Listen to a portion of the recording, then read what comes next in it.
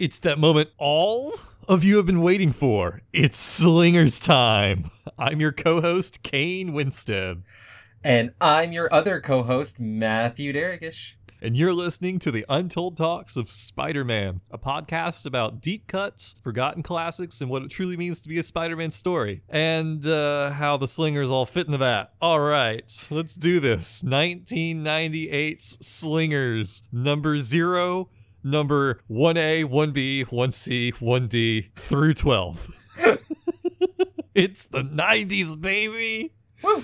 Okay, yeah, let me break that down just for a second. So you've got a Wizard Magazine exclusive issue 0. Mm-hmm. Then you've got 4 different versions of the first issue. And that's not like 4 variants, that's 4 different versions. I mean, they were variants, but each featured a different character and would give more background on that person accordingly. So there's like a shared story between all versions of issue 1, but each version has about like 10 pages, I think, that's unique to that character. So you gotta collect them all. Yeah, you do. And why wouldn't you want to? Well, that would segue great into the affordability section or availability section, but first we're going to give you the credits. So all 13/16 issues, depending on how you really want to cut it, were written by Joseph Harris. The main penciler for Slingers was Chris Cross, but we did have a few fill-in artists. So we had Adam Polina, Oscar Jimenez, Greg Luzniak, and Javier Saiteras. They filled in about 6 issues of the 13. So anyway, Matt, why don't you tell our dear listeners where they can find this lovely story? I mean, they all own it already, so I don't really know why we need to go over this. But, I mean, it's not really available digitally because this was, something so pristine. They know you want it on your shelves. Like Watchmen. You could buy... so you can get apparently the Dusk version of number 1 in Comixology for about $2.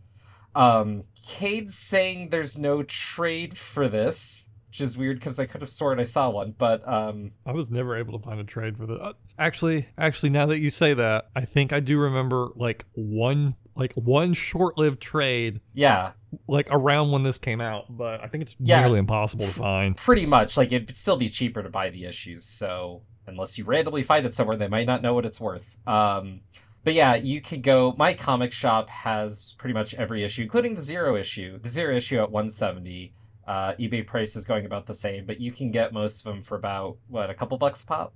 Yeah, I mean, if you're going to find this in the shop, I would definitely start looking at the quarter bin and then go from there. Woo! Whoa! That is not true. This is a classic, Kane. You start on the wall and work your way down. Yeah, I mean, these are going for what you would expect a comic of this era to go for, like a non-key issue comic of this era. You should probably be able to find it undercover price. Yeah, undercover price for sure. So, I don't know why that Dusk issue, just that one Dusk issue is available digitally, and that's it, but whatever. I think it's because Dusk had an appearance in Ms. Marvel, and that one issue might have had a little more inkling to a lot of what was going on in that Ms. Marvel issue, and so maybe they felt the need to connect it. It's dubious, but why they put stuff up on digital and not other things is always a dubious guess. I mean, I think you're right, because that's typically how we get things like Lords of Light and Darkness, that Marvel Team Up Annual we did digitally, because it was collected in a random X-Men trade, so they already had to do it digitally for that.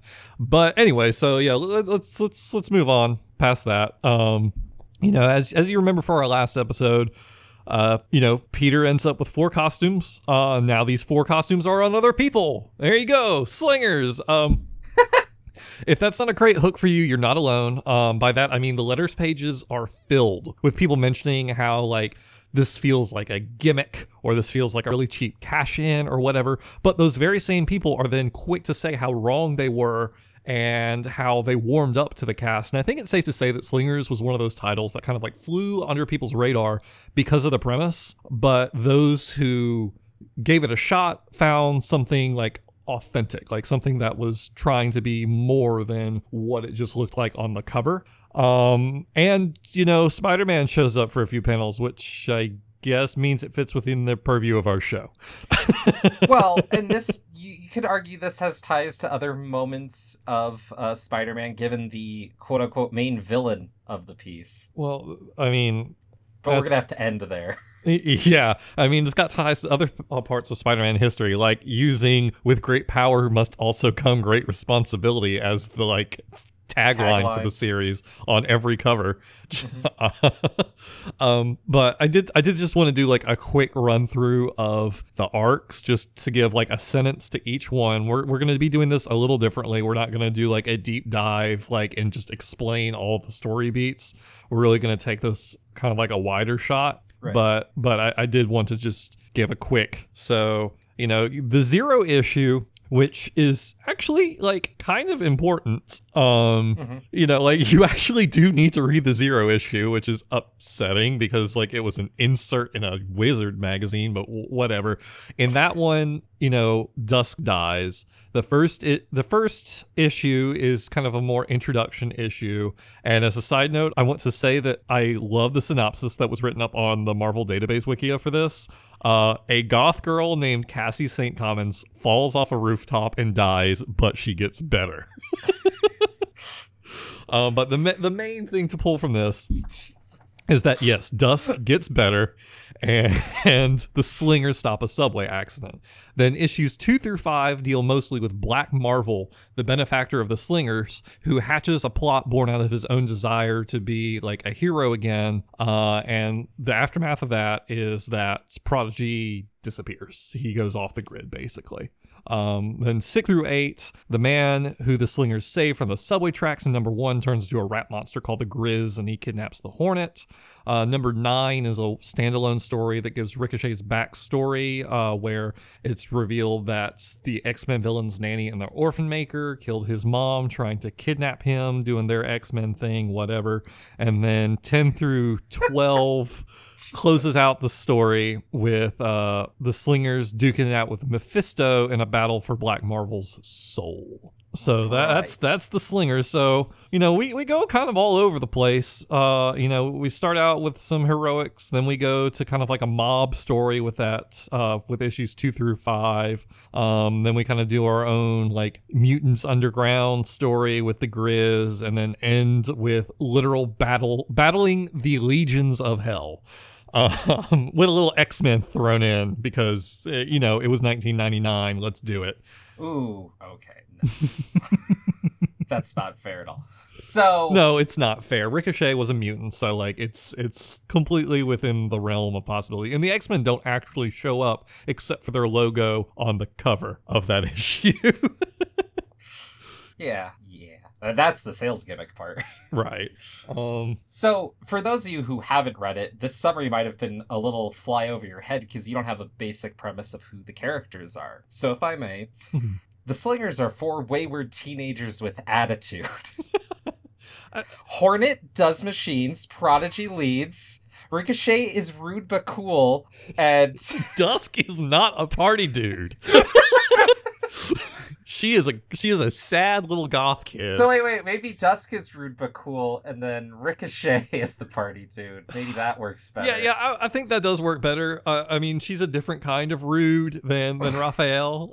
Oh, sure. So that's to say that when you pull it apart, Slingers was really Marvel's first true play, I'd say, on kind of the 4 humors concept. Maybe I'm misquoting here, because I don't think the Fantastic Four fit that mold very well. For those of us who didn't have a degree or didn't get a degree in the humanities, you want to expand on the humors a little bit? That was the plan. Oh, okay. So the 4 humors is a literary trope that's kind of colored by the idea of, or literary, it's sometimes referred to as the 4 temperaments. The 4 humors refers to kind of human personalities. It's a psychological idea, but it goes into a very body idea with, you know, shit and snot and all that. So the temperaments, or the more literary one, talks about a little bit more character social. So you have the sanguine, the optimistic, and the active and the social, the party dude. You have the cleric, the short-tempered, fast or irritable, cool but rude. The melancholic. Thank you. Analytical, wise and quiet, you know, machines in that case, and in the Slinger's case, because Hornet is. And then you have I'm not even trying to pronounce it. You have the relaxed and peaceful one. Editor's note, the name for that temper is phlegmatic. Is the way they say it, which I guess comes to leader. That makes more sense for the Turtles than here, because Prodigy is not that at all. Right. But he is stoic, which you could He definitely fits the leader type. Right. So I guess we'll start there. So Prodigy is definitely the leader type, but he's got a chip on his shoulder and he's got problems he needs to work through. Separate from where we left the Prodigy costume with Spider-Man, a lot of the powers derive from the cape that makes him pretty much a Golden Age Superman anagram for the power type. Is really strong, can jump far, but can't really fly. Mm-hmm. And they play off that. Ricochet is immune, so you kind of have that weird X-Men type, but not directly X-Men. So you're playing with immune, playing in Society and Marvel, but not hitching himself to the X-Wagon, which in and of itself is an interesting angle to be taking. Right. And his power set's very Spider-Man. He's very agile. He has something of a danger sense, so I think it's supposed to function differently, but we never really got there. Then he can throw those discs around, and his buddy Hornet makes like exploding discs and like vibrating, like plays up the tool set. And Hornet's like a low-rent Iron Man. Yep. Basically. Somehow he's able to wear the Hornet jetpack flying device, even though he's not super strong, which is... Well, it's because it's technically magic. Yes. So you can just kind of hand wave that. And then, yeah, Dusk, who is the Goth girl in a suit and didn't really seem to have powers till she committed suicide / jumped off a building. That's a little ambiguous, I guess. Right. So, yeah, that issue 0 is about the Slingers training, and they're all jumping over an alleyway, like on top of the buildings, like you see Daredevil or Spider-Man or whoever do all the time. And they've gotten to the point where everyone has jumped over except for Dusk, and it's a little ambiguous. So they say they're like, all right, we're gonna turn our backs, count to 3, and then you're gonna jump. And there's a little play about her getting kicked off the team if she doesn't make the jump, and she's torn up about this because, Ricochet and Hornet are clearly joking, but Prodigy seems to not be joking. And it's strongly implied that instead of jumping, she just dives off the building, but it's never really flat out said. And it's also not explored in the greater series. The story, or like Slingers, was canceled. It didn't end. So, like, there are a lot of plot threads that don't get developed. And I think the biggest one is they never really cover the mystery of what happens to Cassie St. Commons. It's touched on, and like they kind of all we really know is that Mephisto had his hands in all of these matters, so there might be something going on there. That's about it. Right. What's interesting, though, is so all of them get some sort of like power or play from Mephisto, which when you continue with these characters past this run makes for some confusing points. But but supposedly Dusk gets her powers really elsewhere after that transaction, which makes me wonder what she was supposed to have had other than like a black bodysuit. Well, I mean, technically, the Dusk costume was supposed to like just have powers intrinsic to itself. That's what we learned on Identity Crisis. Right, but that doesn't seem to be present. Right. So, like, the premise is a little shaky as far as like a continuation of Identity Crisis. One, because like the suits don't necessarily act like they did when introduced in Identity Crisis. And 2, the story never tells you how Black Marvel came into possession of these suits. All we know... Oh, they do. It totally does. Well, we know that he made like a deal with Mephisto to like get full... Like, let me repedal a sec. We never understand why these 4 suits. Oh, yeah. Yeah, I mean, aside from a metatextual reason why these 4 suits. Unless you're willing to like read that Bob Harris is actually Mephisto or something. Is that an actual like fan theory? No, I'm just like making connections. I mean, I wouldn't put it past someone to like, have like a 24-part YouTube video series about like, how people do. But yeah. So, I mean, this is a fun series though. Like, I had not read it before this. I don't think I had heard of the Slingers. I knew of Identity Crisis, but I don't think I knew of Slingers. And so, but reading this, it was a fun take. Like, it's, you know, the characters are young adults, older teens. Like they're like freshmen in college, I think. They're all in college. I think Prodigy might be an upperclassman. Which means they're about 18 to those who aren't familiar with American school systems. To be fair, I don't think they explicitly state the year, as they shouldn't, as you're going to be dealing with the Marvel timeline, so you don't want to put hard... Right. They are delineations on that college sort of thing. aged. Right. And you know, it's a well-written college age. Like, you have some stories, like the most recent Starbrand and Night Mask, I think, which was a continuation from the new Universal stuff from the late 80s.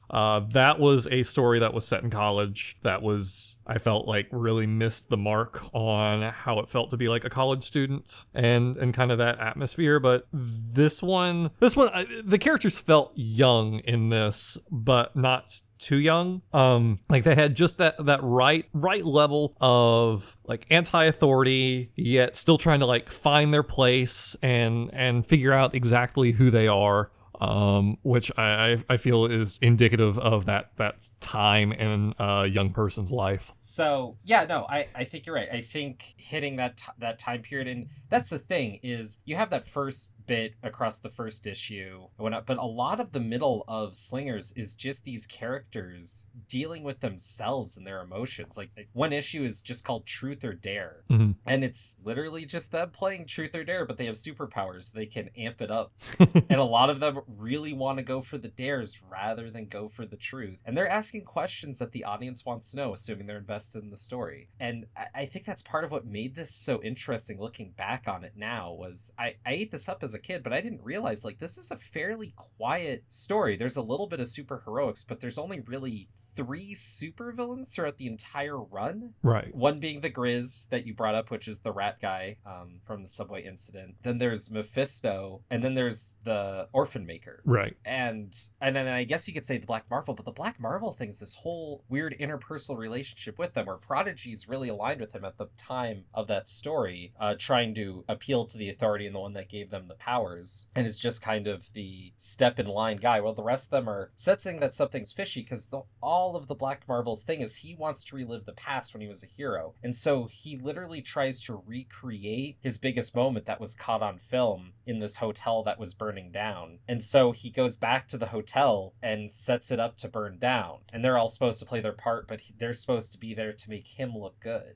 Mm-hmm. And things go awry, and the hotel burns down. Spoilers. Right. Which, you know, reading this, I was, it amused me a little bit that, like, this premise for the Black Marvel was similar to the other story that we read from Web of Spider-Man 8 and 9, where you have this kind of like washed up hero kind of creating, which, I mean, I'm not saying that story ripped off, or that Slingers ripped off Web of 8 and 9. I think that's something of a minor trope, kind of like the washed up hero kind of creating problems to solve so that they can continue to feel good about themselves. Because it's a natural metaphor for superheroes, with someone who's older trying to seek out their glory days and doing so with some younger people, right, as their mentor in some fashion. Like, it's a natural story beat to have happen, as there's many, stories that happen throughout superhero stuff that naturally carries through. So right. Totally. Yeah.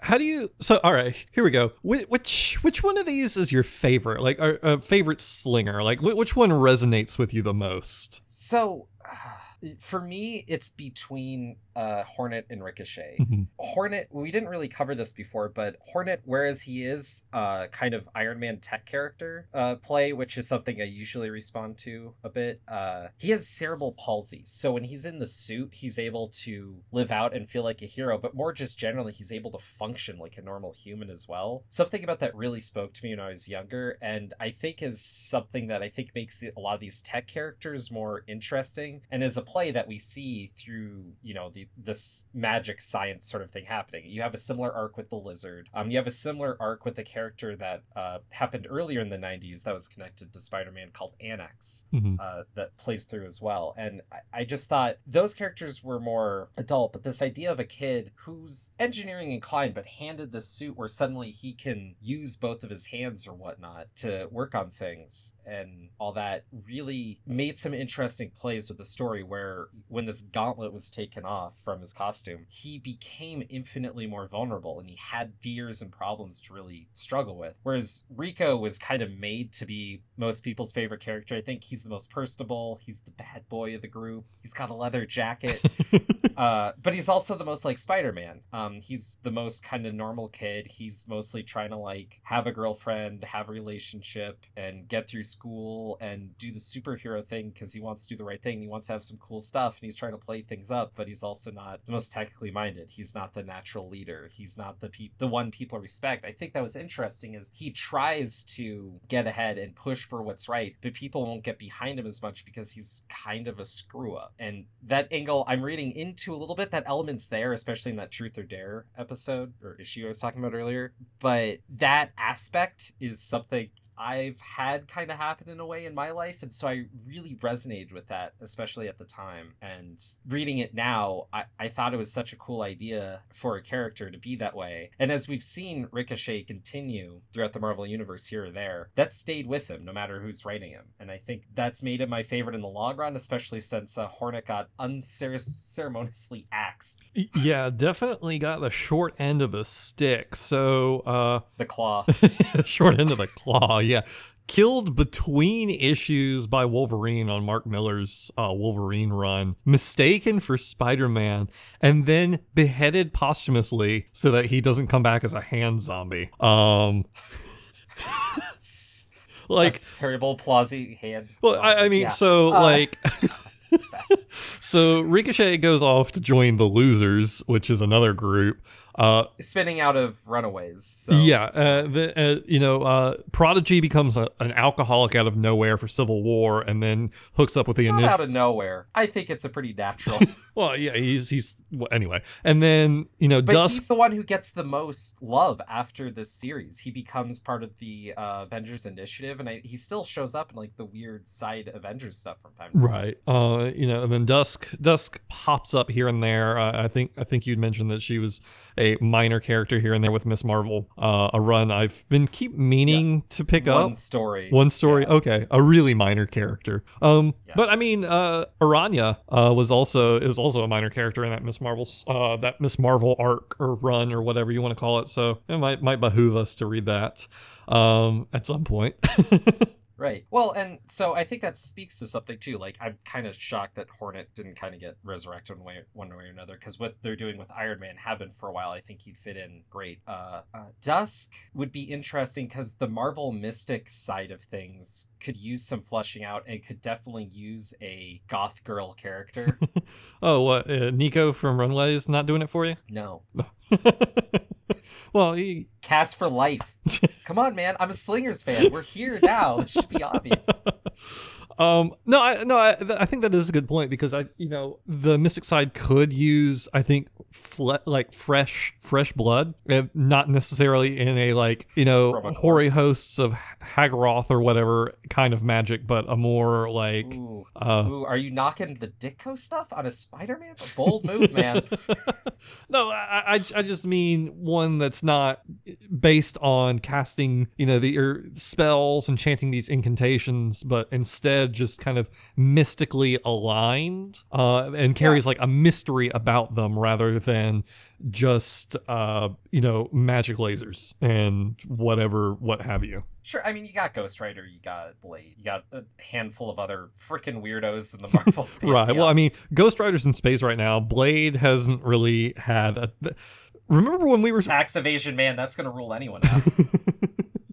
But anyway, we're getting a little bit away from it. I do remember we had on our Twitter a poll a few months ago asking our Twitter followers which was their favorite slinger, and if I remember correctly, it was far and beyond Ricochet, with Hornet being a distant second, and 0 votes for Prodigy. Right. Which I thought was funny, because I thought maybe more people might have run across Prodigy, as he's had the biggest career of the 4. Well, I think part of it is that he's not been a likable character at any point. And like, not that every character has to be likable. Like, you can have characters that aren't likable and still enjoy them. But like, yeah, he's when you presented the list, he's the honeydew of the melon. No one wants to pick up the honeydew. You go for the watermelon. I agree what you're saying, but in a weird way, him being the eternal conflict guy, like, he's a great character because he's trying to do the right thing, but he's an ass, and he's always and that aspect of him comes through. And makes him a heel, makes him do the wrong thing for what he's viewing as the right reasons, but they're not really the right reasons. Like, he's very much an interesting way to conflict and conflate the means versus the end. And for that, he makes a really compelling character, and I think he was much more interesting for that in the Initiative and where he went to than he was in the Slingers at the time, because it was 3-on-1, and when he's helping out the Black Marvel burn down a hotel, there's not a lot of moral ambiguity at that point. But he does have a come to Jesus moment in there. And he's also, like, checks out for, about a third of the story. He's not in issues 6 through 9. Right, and he was supposed to be gone longer. He was supposed to really be presumed dead, because his come to Jesus moment is right at the end when the hotel's burning down. He has a bit of that Spider-Man 36 thing with, the weight of everything on him, and he's struggling to hold it up. And he doesn't quite pull it off the same way Spider-Man did, and crumbles under the weight at the last minute, but saving everyone on the way out. It's an act of heroism. And then he's supposed to be presumed dead. So it was supposed to be held on a little longer, so when he has a return, him having a character change would carry a lot more weight. And also give a character resurrection or return, have a lot more weight, and fold into the story in an interesting way, as opposed to what we normally get with character returns, a la, I don't know, Return of the Wolverine, to throw one out there. God, my comic shop was pushing really hard for me to pick that up. I was like, no. Every time I pick up a book, because you guys push it on me, it's always awful. So I didn't read that one.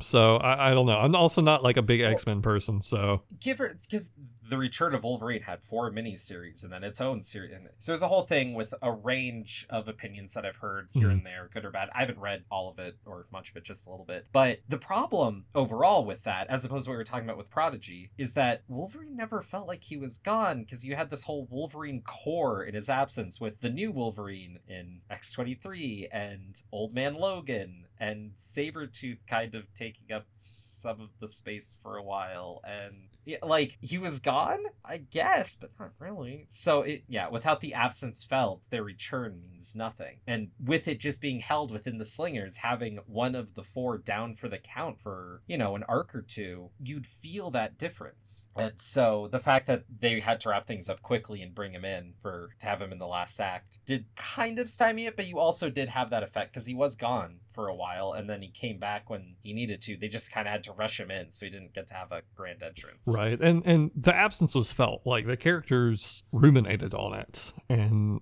kind of like their betrayal, or Black Marvel's betrayal, and that sort of element to it. Well, and they feel bad about him dying, especially because in the last minute they saw he was a good guy trying to do the right thing, and so if that moment hadn't happened, they kind of would have been like, it sucks, but oh well. Whereas now they had pangs of guilt about it, and that conflicted emotion really carried through, which I think again was something we don't get as much with a lot of comics, where you have this complicated feeling about a character passing, and this really played it up to a way that I think would resonate with a lot of people. Someone just passed, they're not your best bud, but it's someone at school who mostly was a decent guy but died doing something stupid, or in this case the reverse, and that emotion was very human. And another aspect to the story that I really like that we just don't get a ton of in a lot of other books. Okay. That was going to be my next question, was, what exactly spoke to you, in this, made it such a enduring story for you. But I felt like we really touched on that. Is there anything you wanted to add to that, or?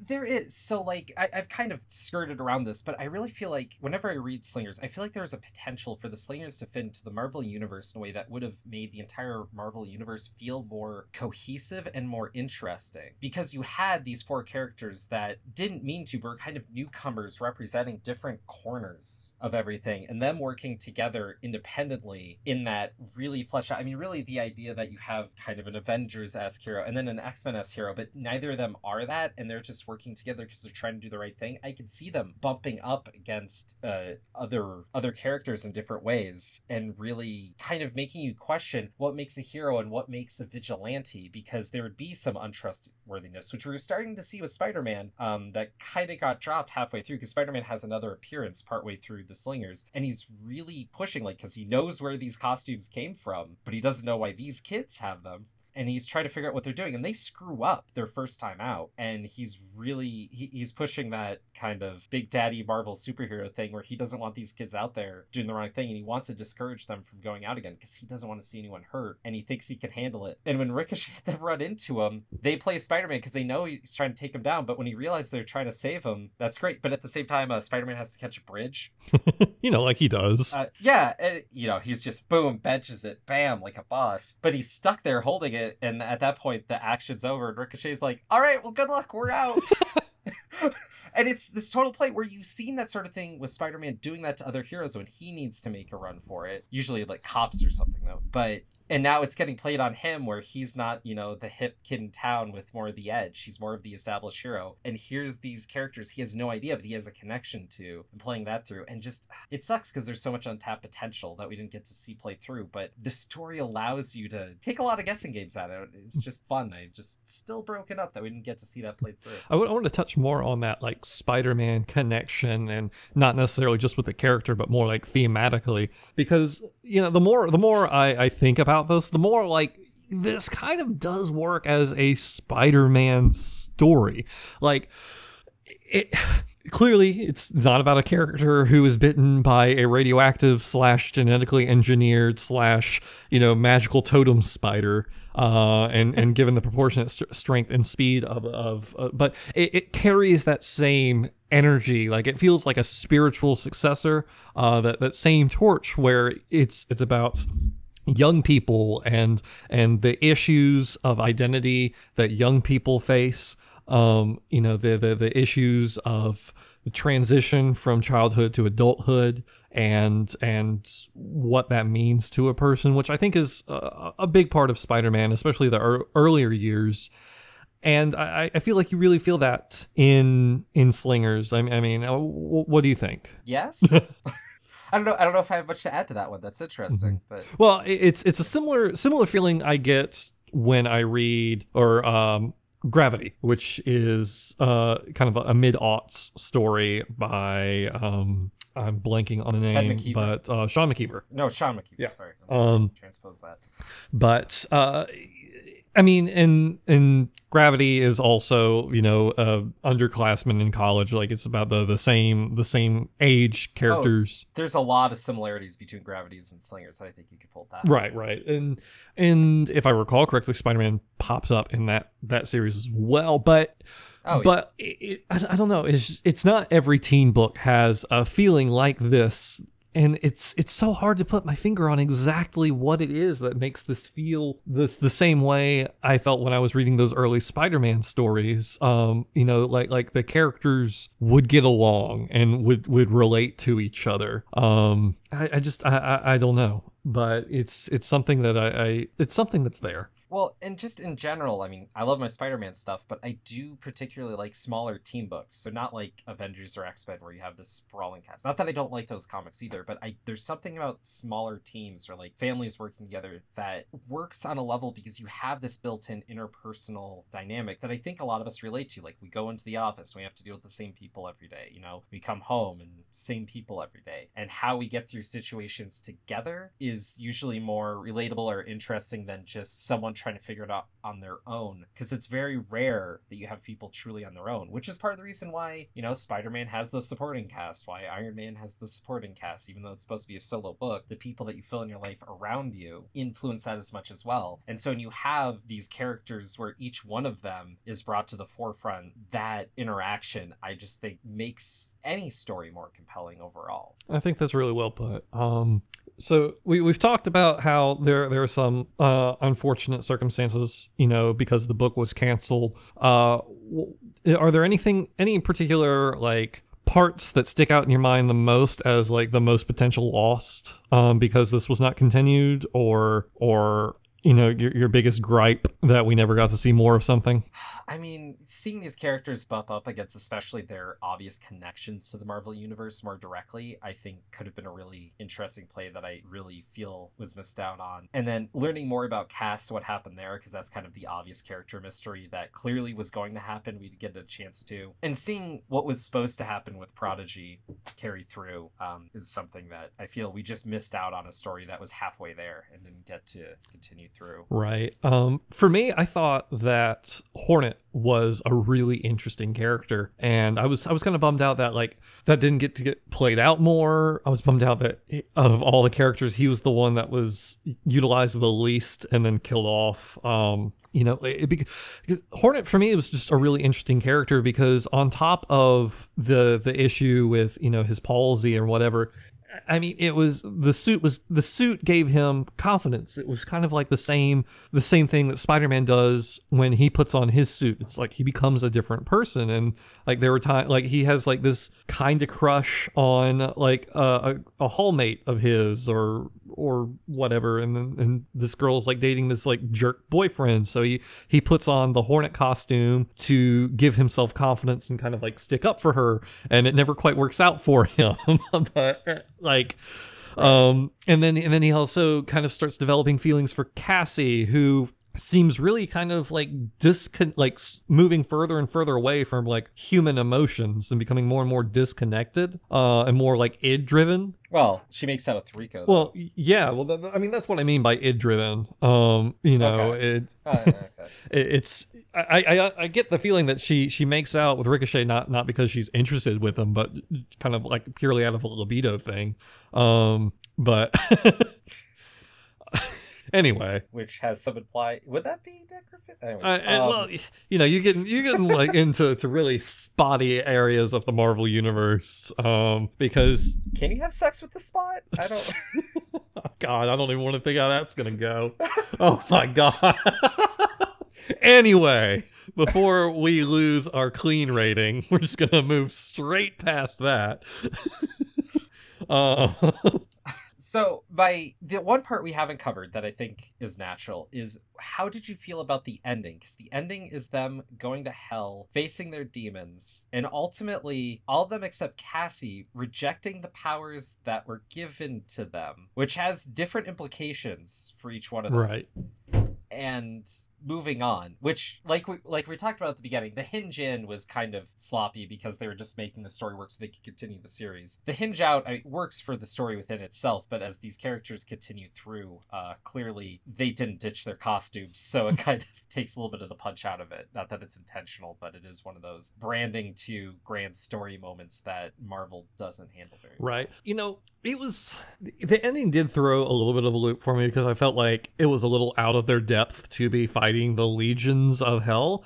But on the same token, the whole story was about these characters being out of their depth. You know, Cassie dies / kills herself because she's out of her depth. You know, Prodigy is too naive and allows himself to be manipulated. Ricochet is we get the most story out of him, and he's constantly juggling so many different things and trying hard. But like you said, he's kind of a screw up at times. Hornet gets caught, you know, blindsided by the Grizz, and it's like so much of these stories are about these kids trying to make it and trying. So it makes sense for the final chapter to be the ultimate out of, you know, punching above your weight class kind of story, or fighting above your weight class rather. And so it is compelling to see them overcome that, not just because because of their physicality, but because of the strength of character. And that's how I always feel like you write a good ending to a story. I think we talked about this probably on the B title stuff, since we talked about, but no, we talked about this on the final adventure stuff. I always feel like what makes for a more compelling ending to a grand story is not necessarily like a big punch out, but something that affirms the characters and their God, I completely lost the Arc, confirms really. the character's arc and their personality and what they stand for. And Definitely. And you get yeah, that exactly. here. You get that here. So like it's a solid ending. Right. The only part, like I said, is moving forward. Like what they're doing is they're giving back their costumes, except for Cassie, who can't. But she takes off the mask, which I guess counts. And they're giving that up so that they can free the Black Marvel's soul, this guy who brought them their powers and brought them together, but ultimately kind of tried to kill him. I mean, successfully, accidentally killed, or semi-successfully killed one. Prodigy, quote unquote, died. Right. Cassie died because of, You can't really put that on the Black no, you Marvel can't put it on the Black either. Marvel. But anyway, yeah. But like the idea that Rico's casting away his costume isn't a big deal. Like he's giving up the discs, supposedly. Right, but he's still mutant. Whatever. And a sweet leather jacket. I mean, and yeah, that leather jacket. But I mean, biggest sacrifice here is Hornet Prodigy. or Prodigy. Oh no, let's talk about that. What made you go to Prodigy? Well, because Prodigy wants to be a superhero in and out. He's giving up his powers because all of his powers are held within this cape that he has, which Spider-Man didn't have when he was wearing the costume. So that's an interesting. It was in the original tack on. design, but yeah, it was dropped when they brought it to the comic. Right. And so he's actually giving that up. Eddie is finding he through this process at the very ending, he actually gains the confidence to be okay on his own. And he plans on continuing being a useful member of society, is basically what's implied. But yeah, he's giving up the Hornet costume, but he's really transcended past it in this last moment. And he doesn't really need it anymore. And so he's truly moving on. Okay, yeah, all right. Yeah, that tracks. I follow that. I mean, you're right. It is a sacrifice, maybe bigger than the other two, certainly. But I really think it's Prodigy making the bigger sacrifice here, which actually is hilarious because then he shows up as Prodigy, the next time you see him, which completely undercuts the entire thing. He shows up as Prodigy drunk in Civil War. But well, I mean, dude just got out of hell. He's got some problems. I probably have to myself. All right. I think that's going to close out the discussion on this, unless there was anything else you wanted to talk about. We go through a lot of stories, and if you're pushed to read it, please do. If our discussion's enough, that's fine. But this is one where I'd really encourage you to go read The Slingers. It's cheap, it's easy to find, really. I mean, not digitally, sadly, but this is a corner of the Marvel universe that isn't explored enough, and I really think whoever reads it is probably going to pick up some detail or some feeling a little differently than the next person, and you'll get something out of it that neither Kane or I did. So highly recommend you check this one out. And to call back to something you said before, how did you not read Slingers before reading Trouble? Trouble is an infamous story that it's well known. Like, people know it. Like, they might not have read it, but it's known for being awful. Like, it's like The Room. It is The Room of Spider-Man. It's not that fun. I had a blast reading it. All right.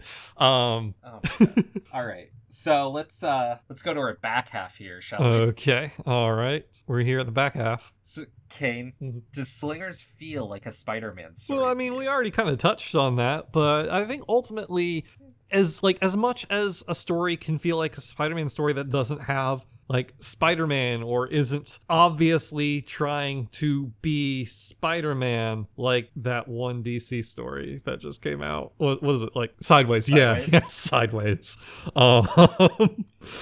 But like, yeah, it's a team book. Yeah, none of them are Spider-Man. Yeah, none of them are necessarily like a Peter Parker-esque, but it still has that same energy, the same, feeling of a young Spider-Man. So yeah, I'm gonna say this feels like a Spider-Man story, and anyone else who says differently can fight me. I'm going to take one step further. I think a lot of what Slingers was trying to keep in mind, this was the 90s, was diversify from where Spider-Man started to have that kind of character for other people. I mean, Prodigy maybe not as much, but I mean, you know, Rico's, you know, a little Hispanic, a little different kind of a family life sort of deal. You know, Hornet has the disability, and that's going to reach to certain people. I mean, sad as it is, Cass was a goth girl, which at that time, you know, fit a certain demographic. I mean, just a girl at all. And I mean, we've gotten Spider-Woman. Yeah, and Spider-Girl was coming out concurrently with this. Right, the Mayday Spider-Girl. Yeah, so, you know, I think trying to expand what that could be for different people made this connect the way that Spider-Man more did in quote unquote in its day, you know, the 60s. Right. Well, all right. This is going to be a really dumb question, but reissued or untold? Please, again, to a lot of what we've been saying with the reissue stuff, please, Marvel, put this out, make a trade. Like, yeah, I mean, the Slingers showed back up in Scarlet Spider last year, and I mean, while Scarlet Spider is not selling like blockbusters, I'm surprised we didn't get at least something out of that. Like, but yeah. So I mean, I'm also going to go with reissued.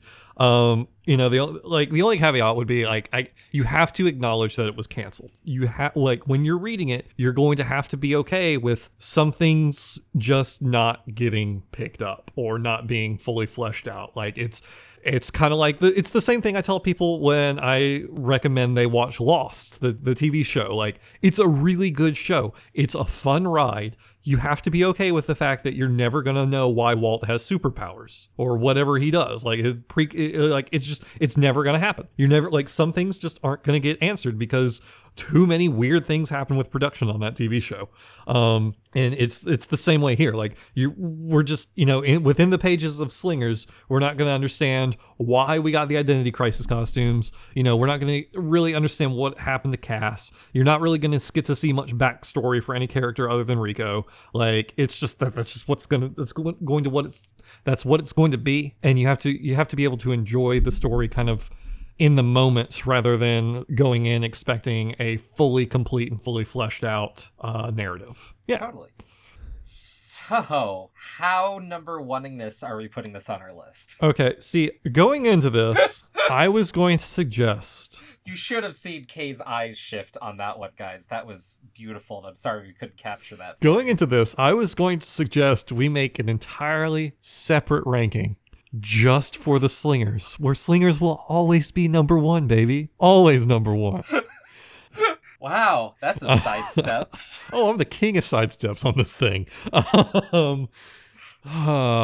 I feel like, all right, you know, being serious, I feel like it's going to be difficult ranking this objectively for you because this is like a beloved childhood title. Like this is, you know, Look, man, I mean, I'm just saying, I think objectively it should be number one. Where do you objectively put it? I didn't expect this to ultimately land on number one because we have to, you know, put it between things. And also, there's a good point to be said that Child Within actually was a complete story that ended, whereas this, you know, has some... I mean, okay, so everything. I'm looking... okay, I'm trying to decide between 2 and 3. Is it above Spider Manga or is it below Spider Manga for me? Ooh, all right. So like you're already there. Yeah. Well, yeah. I mean, I really like. Well, okay. So I'm looking at it this way. This was more entertaining to me than Identity Crisis. Like this was more fun than Identity Crisis. It is more fun than Identity Crisis is interesting, but there's so many weird moving pieces. And the way we looked at it, it was like a snapshot of 90s Spider-Man with a bunch of things with a weird hook to bring where we were looking together. But we basically got an intersection of the middle part of 4 different stories. That's not satisfying. That's not cathartic. That's not super enjoyable. As much fun as the oddity is going through it. and that's pretty high on our list, all things Right. considered. And- But from a like general what you're going to love in a story versus another, like yeah, it's a big punch down. And like this is better, I would say, than that Barton Hamilton or Green Goblin story, which was still a good story, and it was strong, but like this one's just it's a little bit more modern. So like it reads a little bit more modern, and not necessarily that that's a better thing, but it's, you know, we had some hammy aspects to that story which fit in well with what it was trying to do, but it still pulls you out a little bit. Not to say that this doesn't have some of its 90isms that pull you out, or its own hammy aspects. I mean, we had an entire issue where they fought a billboard that came to life.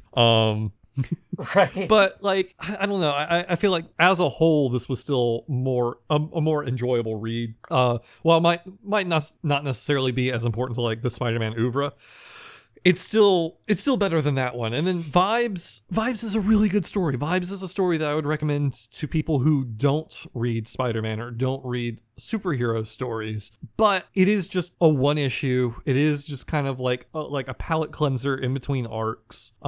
It's a strong story, but at the end of the day, it's only a 22-page story, and you can only do so much within those 22 pages. Yeah, it's a tight, small story. I mean, I think that one was a little more than just a palate cleanser between arcs, but yeah, I hear what you're saying. I mean, part of it with the Slingers is like it's an unfair punch. Like it's an entire, you know, cut short but beloved run versus, you know, this one random Right. ASM-ish. And I mean, Like- I think also what's going into our opinion is not necessarily just the Slingers itself, but the potential it represents. And it's kind of like the same way that people look at Firefly. You know, it's a good series. It's a good series. Oh man, you just made a face. It's a good series, but like I think one of the reasons it's so beloved is because of the potential the show showed, but it wasn't able to follow through because it was canceled. Right. Right. And then you got Well, that's why I didn't say anything about that. I'm glad we're on the same page there. But hot takes though, man, we might get Oh, a God. letter about that one. yeah. Anyway, so anything, I'm gonna go put it under Spider Manga. Just because Spider Manga is so fun, and I don't know. There's just something really cool about the Spider Manga and recreating the Spider-Man story using none of the same characters other than Spider-Man, not Peter Parker, just Spider. Like the titles, but not the characters. And yet right? it's so recognizable. Like it's just, I mean, it is a mastercraft adaptation, and so like I feel like that's fine to be a number 2. Yeah, considering I just spent a little over $100 getting all the Spider manga, I'm pretty comfortable with that slotting. Yeah, getting those last issue guys was a trip. It took all my internet cunning of getting issues on the slot. All right, so number 3, the Slangers. All right. All right. Well, that brings us to our surprise announcement for our final entry in Slingers Month, which, unfortunately, because of the way the books were cut up, is only going to be 3 episodes. Sorry, folks, but I really hope that this surprise makes it up to you guys. Matt, you've been sitting on this since August when it went down. Do you want to tell our readers or our listeners now what we got in store for them next week? Sure. So I want to preface this by saying at the time, Kane was being a delightful weeb at some AnimuCon. And so I sat down and I interviewed Joe Harris and the Chris Cross about Slingers. And look, this is, I could definitively say this, having looked for competition. This is the definitive interview about Slingers with revelations and facts you won't hear anywhere else about this series. Even if you have an inkling of interest about Slingers, you got to check out this interview. And I want to apologize ahead of time. The audio is gonna be something I'm working on. We're gonna do our best, but the way it was recorded is making it a challenge, but we're doing our best for our dear listeners, and it'll be worth sitting through a few blips and bloops to get at what they're talking about here. You know, that's the hard part with these creator interviews. Not everyone has, you know, recording backgrounds or are technically inclined like to really understand. And not saying that, you know, we don't appreciate the creators who do this and whatever, and nor do we expect them to, you know, bend to our whims, yeah, but like it's just it's what happens when you interview people over the internet. We can only control the audio quality so much, but it's like Matt said, this is the only time that I think anyone's been able to interview both these guys at the same time. And I'm excited about it. Like Matt said, unfortunately, I haven't heard it yet. Like I was out of town, so like I wasn't able to sit in on it, and I was busy with other things. Like I'd planned this trip for about like 4 months in advance, and it just the universe didn't align. But I'm excited for it. It's gonna come out next week. Slingers interview with Joe Harris and Chris Cross. After that, past that, our next block will be titled Like Sands in the Hourglass. We will be announcing next episode, kind of like the tail end of that interview, what those titles will be. And I think I might try to slip in an extra episode outside of the block for Halloween, but we'll just kind of have to see how everything lines up, because Matt and I have not solidified what stories we're going to be talking about in that Sandman block. I definitely have some handfuls and some ones I definitely want to talk about. I'm going to spoil it a little bit. One of them is not going to be a Spider-Man story again. Well, I mean, Sandman's had a pretty wide career, but so I'm excited about that. Sandman, or we got Slingers interview, and then some Sandman stories, but that's going to be it for today. So I want to thank everyone for tuning in. You can follow the show on Twitter and Facebook for updates and more. We also have a Patreon. $3.99 a month grants you access to our Spider-Man B-Title reviews, the Amazing Spider Talks, Amazing Spider-Man reviews, as well as the VIP section on our Slack community, the Amazing Spider Slack. We have a second donation tier, $10 a month, gets you commissioned artwork from Spider-Man artists you cannot get anywhere else twice a year. Matt, where can we hear more Slingers talk from you on the internet? I'm at MagicalMatt42 on the Twitter. We're going to be putting a little bit of this up on our Untold Talks of Spider-Man Facebook. And, of course, right now you might notice our icon on Untold Talks SPMN on Twitter is still Ricochet, looking like Spider-Man. And that is the hub for all things Slingers without an I on Twitter. Yeah, good job typoing that Slingers hashtag. Oh my god, it got engagement before I deleted it too. Well, it's just, there's no I in team, so there's no I in our Slingers Month hashtag that all of 0 people are using. Anyway, you can find me at Kane Wrights on Twitter. We want to give a special thanks, like always, to the Ellie Batch for providing our theme songs. If you want to listen to more from them, check out the show notes. And until living billboards enter the workforce, replacing the very people they're advertising, make mine untold.